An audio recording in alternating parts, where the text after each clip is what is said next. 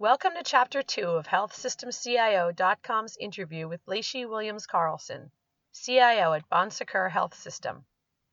In this segment, we talk about how her team is addressing population health by getting to the root of access challenges, why she has never once regretted choosing IT over finance, and how she was able to overcome a rough start and build credibility with the board. HealthSystemCIO.com podcasts are sponsored by Imprivata, the healthcare IT security company ranked #1 by KLAS for secure messaging and single sign-on. For more information, visit their website at imprivata.com. Are you looking at or involved in population health type initiatives? Oh, very much so. And I think the really nice thing about population health is it correlates so nicely with Secours' mission, which is bringing wholeness to the people we serve. And population health looks at social determinants and other societal needs in addition to strictly what has been traditionally defined as healthcare needs as a way to serve the communities that we're in. So we're very excited about population health. We're doing a lot in that area. Still have a long way to go, but it's really important work for us. Yeah, the trend we're starting to see, not on a huge scale yet, but with incorporating social determinants is something that's really encouraging to see as a consumer or as anybody, I would think, just because it's a direction that really I think a lot of people have been wanting to go toward for a while, but it's been a matter of getting the proper blocks in place. Exactly. I always remember it's been a few years ago since I heard this story told by one of our nurse navigators, but they were caring for a patient with several chronic conditions, and this patient would often arrive in the ED with some issue that had spun out of a controlled state to an uncontrolled state. And as they began to really talk with the patient and understand his needs better, we gave him a cell phone. Because when we were saying, you need to call us if XYZ happens, we discovered that he didn't have a means to do that. Right. So I always love that story because maybe a traditional healthcare provider wouldn't say the best thing we can do for this patient is give him a way to communicate, but we did that when it became clear. Right. It's getting to the root of what some of the biggest challenges really are, even things like transportation, which I'm sure that you run into with in several of the areas.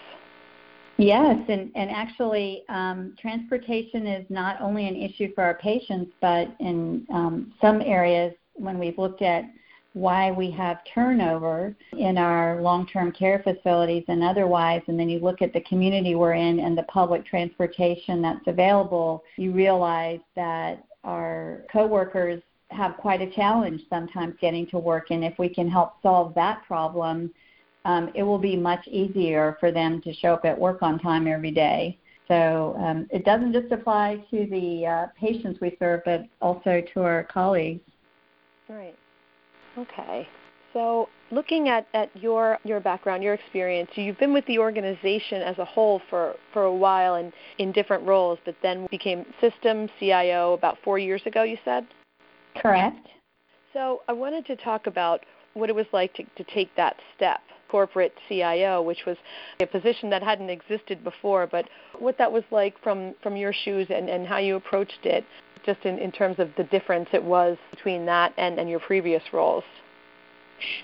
Sure. So first I want to say absolutely it did exist before I took on that role. Okay. My predecessor, Skip Hubbard, who was a wonderful mentor and example of how to do the job, reached the point in his career where he was retiring. My background is somewhat varied, and I think it serves me well in this role. So I started in our Hampton Roads market, actually in finance, working for one of our hospitals there. And within that hospital, there's that saying, God punishes you for your prayers. I certainly wasn't praying for IT, but I was a vocal and needy customer of IT who kept saying, why can't we also do this? Or I need solutions that do this. And so one day the CEO walked in and asked me to take on IT. So I was doing both sort of controller/finance functions and IT functions. And then as that market grew through acquisitions, and this was a long time ago now, there was a critical point in my career where I sort of had to decide, was I doing finance or doing IT, because it was too taxing to try to do both. And I stayed with IT, and for the most part have never regretted that decision. My role expanded beyond our Hampton Roads market so that I was working with other markets. And then when we started implementing our Epic solution, Connect Care, across the organization, I raised my hand and asked if I could be the IS co-lead along with the operational project director for that. And it's been the most challenging but also fulfilling work of my career, because IT moved away from just providing transactional systems that run the finances of the organization and drop bills to truly supporting the heartbeat of the company. You know, we are the operating system of the clinicians who provide care across our company, and I learned so much more about healthcare operations. And feel like that made the connection for me of working in healthcare and feeling like the work I was doing was making a difference directly to our patients and caregivers. So that was a really neat experience. Of course, when you're implementing an EMR across your whole health system, you go to every market and spend a lot of time in each of those markets and get to know the providers and staff and leadership teams in each of those respective markets. So it was a great way to further understand the perspective of those markets. And then when I took on the role at our health systems office, I think having that perspective of being in the field helps me have better empathy and compassion for my colleagues in the field when we're rolling out something and it feels kind of like a thou shalt edict, or maybe not, you know, working at cross purposes with what they're trying to accomplish. So a lot of times how you get work done is by having strong relationships with colleagues where you can talk something out. And happily, I have a lot of friends across the health system that I've had the blessing to work with. Right. Yeah, I'm sure that works in your favor, having held these different roles and really gotten to know the organization. And I'm sure that that's something you're able to draw upon. Yeah, I think so. And one of the things we had talked about when you and I had a brief conversation a couple weeks ago was the idea of building credibility with the board. And that's something that's come up a lot in conversations where maybe there's not one way to do it, but it's something where I think that a lot of people are looking for best practices or lessons learned when it comes to building that credibility with the board, which you certainly need going forward. Yeah, I think it's essential for anyone in the C-suite to have a good relationship with the board, but certainly a requirement for the CIO. I'm accountable for no small portion of our total budget across the organization, especially from the capital perspective, but is operating expense as well. And a few years ago when Anthem hit the headlines across the world because of their security issue, coincidentally, it was right around the same time we'd done some internal analysis and discovered that we weren't as secure as we wanted to be. We hadn't matured to the level we thought we had on our cyber security journey, and sort of had become maybe a little complacent and relied on our anecdotal observations and sense of how we were performing compared to other health systems. And so right around the same time, the Anthem breach became very public and I think highlighted to boards across the country that cybersecurity was a huge enterprise risk issue that they needed to be familiar with and assure in their fiduciary role that it was being attended to. We were saying internally in our organization, wow, we have some problems where we're not performing quite as well as we want to, and that certainly got the board's attention.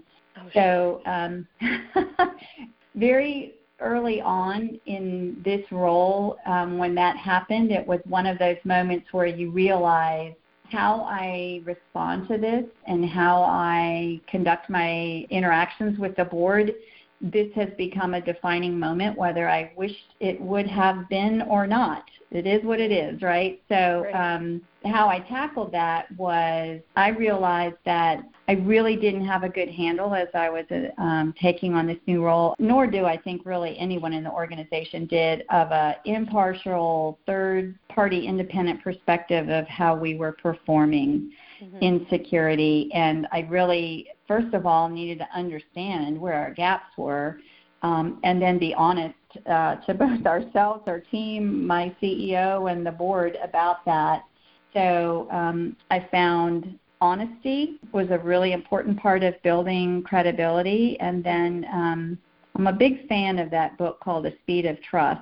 And one of the things they talk about in establishing trust is not just honesty, but reliability. Or you gain credibility by doing what you say you're going to do and being competent. So, we outlined a plan for how we were going to improve our cybersecurity posture and provided updates still to this day, I think, as most CIOs have to provide to their boards, on how we are doing with our various cybersecurity projects. And it also takes time, right? You just can't show up once for an annual report and feel like you've therefore built a relationship. So I think time with the board, honesty, credibility, doing what you say you're going to do is the best way to establish that relationship with them. Right. That doesn't seem like the easiest way to get a start, but sometimes it's just you have to just play the hand you're dealt, and I'm sure that it helped to get the respect of at least some of the board members that you were willing to be honest about how things were, even though something that could have worked against you. Yeah, at the time, I definitely saw it as a glass half empty kind of thing, like, this early interaction with the board is not what I would have teed up and how to begin. But it really was more of a glass half full type of event in that it captured the board's attention.